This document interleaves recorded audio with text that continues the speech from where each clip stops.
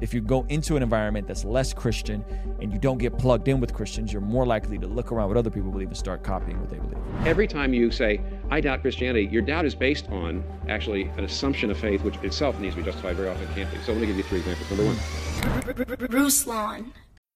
Making everyone happy on vacation isn't easy, but you know what is? Going to Aruba. All you have to do is walk out your door to find pristine pools, relaxing white sand beaches, and an island teeming with outdoor activities that'll put a smile on any face. You won't just feel great, you'll all feel great, filled with a calmer, more peaceful vibe that radiates Aruba's warmth. And the best part is, it never fades. That's the Aruba effect. Plan your family trip at Aruba.com.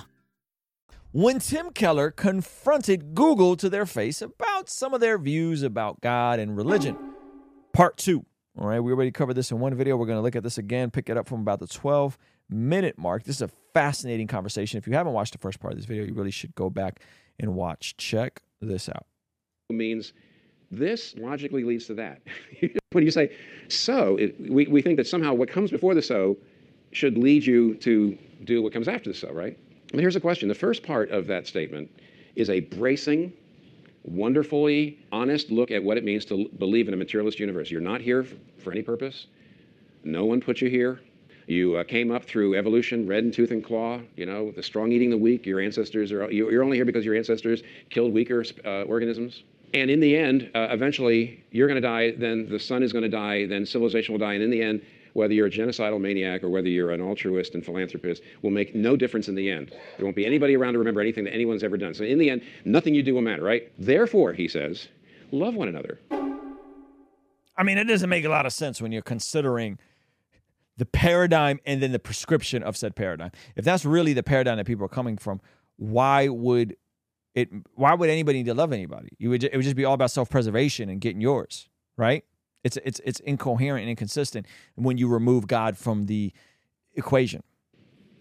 See, here's the question. If that's the case, the nature of the universe, why should I love other people? If my ancestor got here by destroying and eating the weaker organisms, why should I now suddenly become unselfish? And the answer is, if you want to believe in humanistic values, I'm glad, by the way. I am really glad.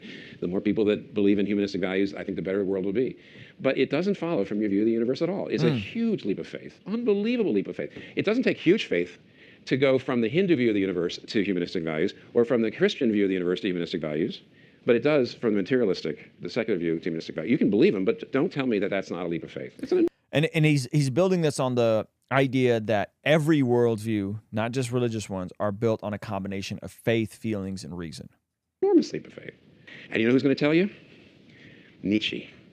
Friedrich Nietzsche is going to say, and this is what he did say, and he argued incredibly, I would say, in an incredibly convincing way. He would say, if you say, I'm an atheist, and then you say, but we should not starve the poor, and we should treat everybody as with and honor their equal rights, he says, you're still a Christian, whether you admit it or not. Because he says, those ideas came historically into the Western society when people believed in the Christian understanding of the universe, that you're here for a purpose, and you're made by a loving God, and you're made in the image of God, and all human beings are children of God. He says, those values made sense when we believed the Christian view of the universe, but we don't believe that anymore, and therefore, if you hold on to those values, you're actually being a Christian and a very, very inconsistent person. Holy moly. Friedrich Nietzsche is dropping gems. If you believe in all these values, you're still a Christian. You're just a very inconsistent person. Wow. Even though you won't admit it. And I don't think you can answer Nietzsche. So now here's where we are. Fundamentally, there are no irreligious people. At one level, absolutely everybody has a set of beliefs, including secular people, and irreligious people have a set of beliefs about the universe that A, you can't prove empirically, B, it are not self-evident to most of the rest of the world. See, even if you can't prove something, sometimes you can say, but everybody knows that. Well, you can't say that about any particular set of beliefs about the universe. So in other words, you can't prove them. If you're a secular person, your beliefs you can't prove. B, your beliefs are not self-evident to most people in the world. And C, as I'm going to show you here in a second, is your beliefs have as many contradictions and problems that attend to them as any religious faith does. So what does that mean? Does that mean, there's no way to know the truth? No. See, I'm trying to say, everybody gets to their position. Religious people and irreligious people get to their beliefs, because in the end, what you hold is a belief, by a combination of reason and intuition. So for example, how do you use your reason to come to a conclusion? One is you look at the logical consistency of your beliefs. That's using reason. Another thing you asked, do the things I believe fit in with what's out there in the world? Does it fit in with what I see happening in the world? That's using reason. But then there's also a part, frankly, everybody to some degree or other also uses their emotions when it comes to believing what they believe. And they also look socially. They say, I see other people who have these beliefs, and how's that affecting their life? Right. So basically... That's why all my buddies that moved to New York, or a lot of folks I know that moved to New York, not all, but folks who move to New York and don't get plugged into a church right away end up deconverting their faith. They're more likely to convert it. Why? Because they're looking at socially what's going on versus people that I know that are born and raised in New York and go to church their whole life tend to be more anchored in their faith. If you go into an environment that's less Christian and you don't get plugged in with Christians, you're more likely to look around what other people believe and start copying what they believe. The way any particular set of beliefs comes to make sense to you is for emotional, cultural, and rational reasons. It has to make sense to you emotionally. It has to make sense to you socially, culturally. You see how the belief fleshes out in the lives of other people. And then thirdly, it does have to be logically consistent, and there does need to be rational reasons too. And so everybody uses those three things to get to their beliefs. Now, what I do in the rest of this book, and the other book's already been mentioned, The Reason for God, is I lay out mainly in this book the emotional and cultural reasons why Christianity tends to make sense to a lot of people. And then at the very end, I start going into the rational reasons, the more traditional kind of arguments for God and Christianity. But I start it, but on the other hand, I finish it, you might say, in The Reason for God. So if somebody asks me, what's the relationship of making sense of God to Reason for God? They say, is Making Sense of God a sequel to Reason for God? I say, no, it's a prequel. Interesting. Because basically, the way we get there is we use our emotions, we use our relationships, and we use our reason to decide what we think about the universe.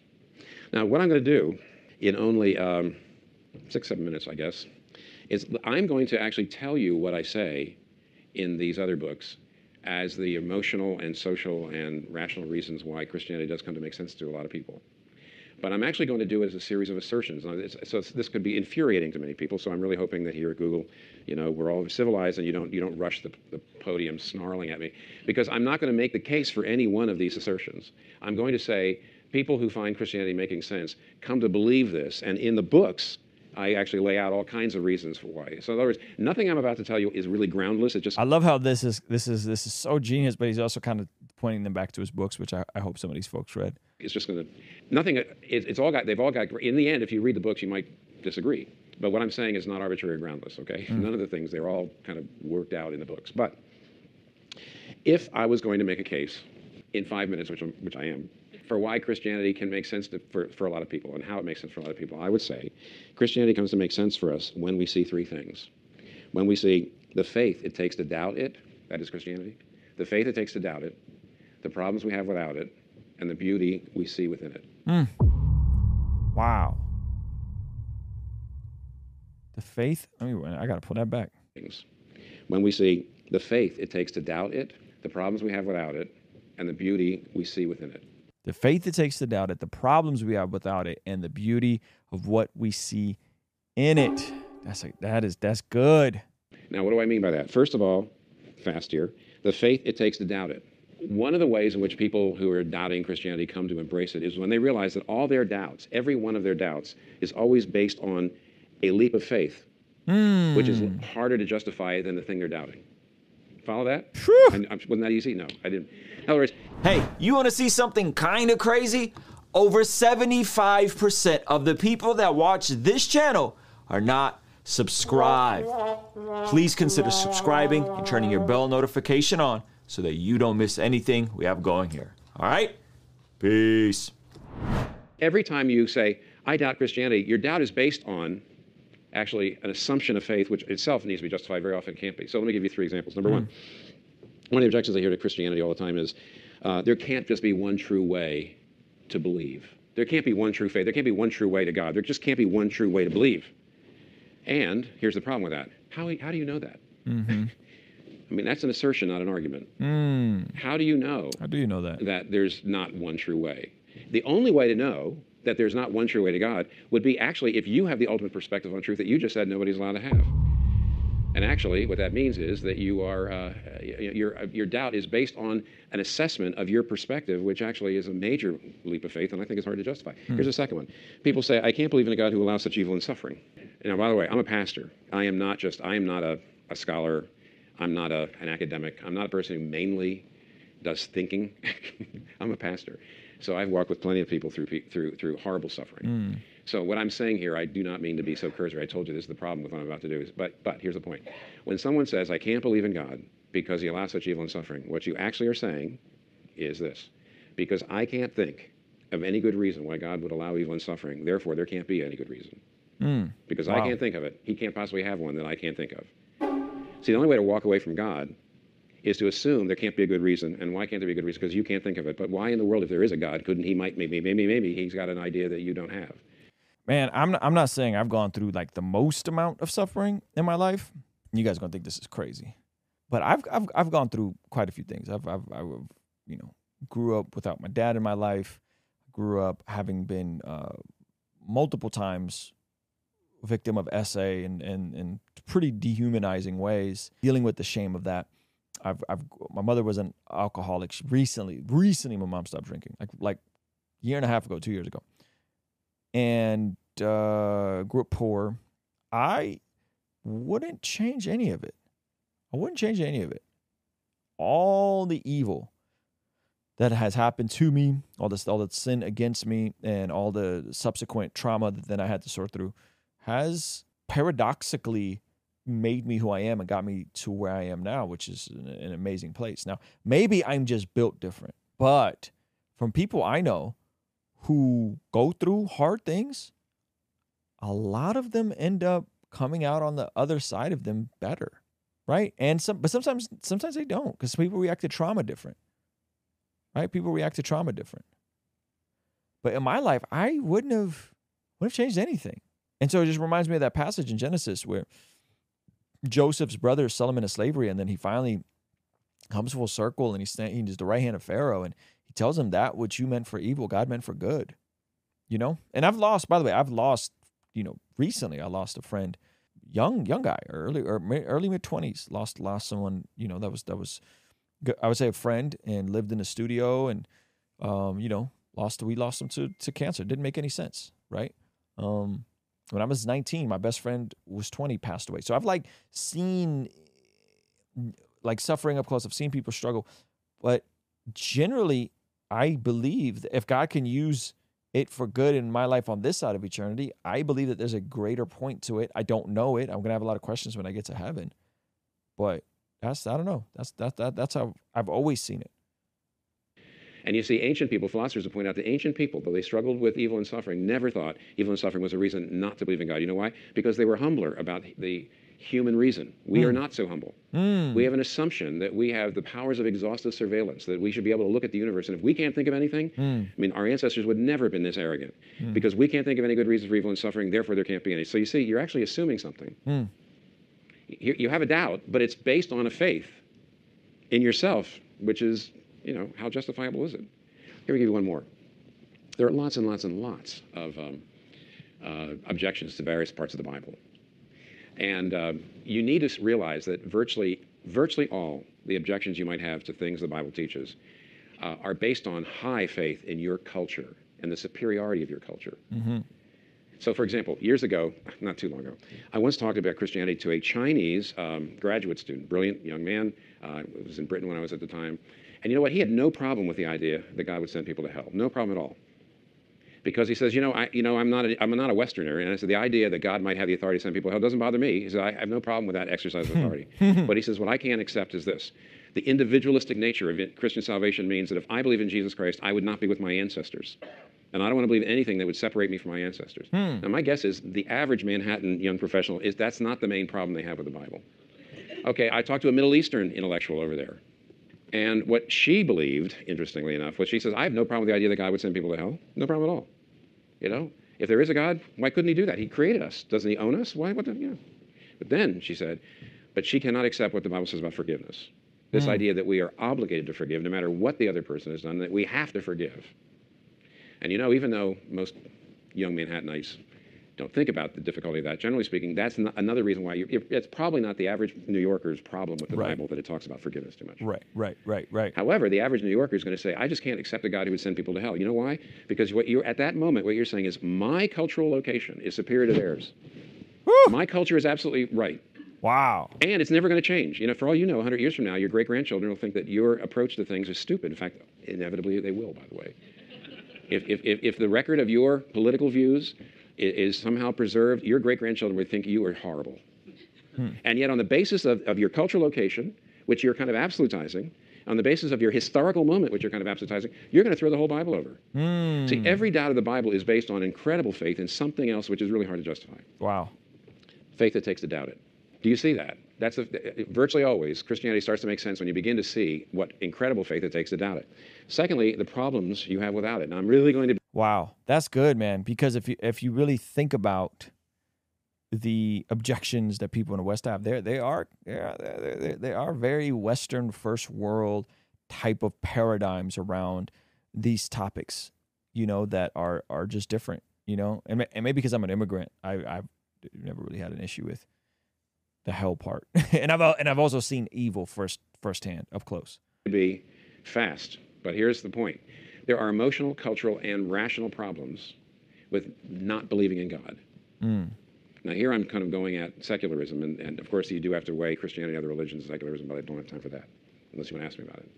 But here's the problems. Number one, if you don't believe in God, there is a problem with meaning, because the meaning that you create for yourself will be too thin for you to handle suffering. Secular culture, unlike religious cultures, make you find your meaning in life in something here, which means suffering can take it away. And every other culture, whether it's Hindu or Islam or Christian, every other kind of religion helps you locate your meaning in life outside of this life, so that suffering can actually help you accomplish your meaning in life. But if you're a secular person, suffering will destroy your meaning in life. And secular culture gives its members less resources to deal with suffering than any culture in the history of the world. And we are much more traumatized by it. Number two was these. Secularism, the idea there's no God, gives you a view of identity which is incredibly fragile. Every other religion says you find who you are by connecting to something more important than you. The secular culture says you find your identity by looking inside and doing whatever you think you want to do most, and you assert it over and against everybody else. And lots of studies have shown that that kind of identity, which is really unique, it's not the way it works in the rest of the world or in history, makes you incredibly fragile because you desperately need a kind of recognition that it actually can enslave you. Yeah, if your entire identity is from the inside out, you're going to be in trouble. You're going to be in trouble. Man, Timothy Keller is so brilliant. Let me know if you guys want me to do a part 3 of this. I love this. He goes deeper into identity and freedom in this, and then multiple faiths, religious reasons, the genius of Christianity with some Q&As. Wow, there's so much depth in this, man. I love this clip. I think it is so good. Wow. Yeah, okay. Yeah, like I said, I've been going deep into trying to better understand paradigms that are void of a gospel-centered worldview. And man, when you get to the bottom of some of that stuff, it is so dark. So I think I'm going to be presenting some different clips and some different essential beliefs that as I'm discovering these things, you just find out that there are people who are just as religious about being non-religious. There are people that are just as religious about their political ideology, and it is dark because the conclusions of it is just, it's wild. Hey, this is a segment from our daily after party stream. Consider partnering with us online for as little as $5 a month to get access to these daily after party streams completely unedited. You'll also get access to our podcast as they are streamed live into the community before anyone else gets to see them, get to interact with our guests, get access to our private Discord server, and a discount code for our store for as little as $5 a month. Ultimately, that will help towards helping us continue contextualizing the gospel using media and podcast here on YouTube. All right, I'll see you over there. Peace.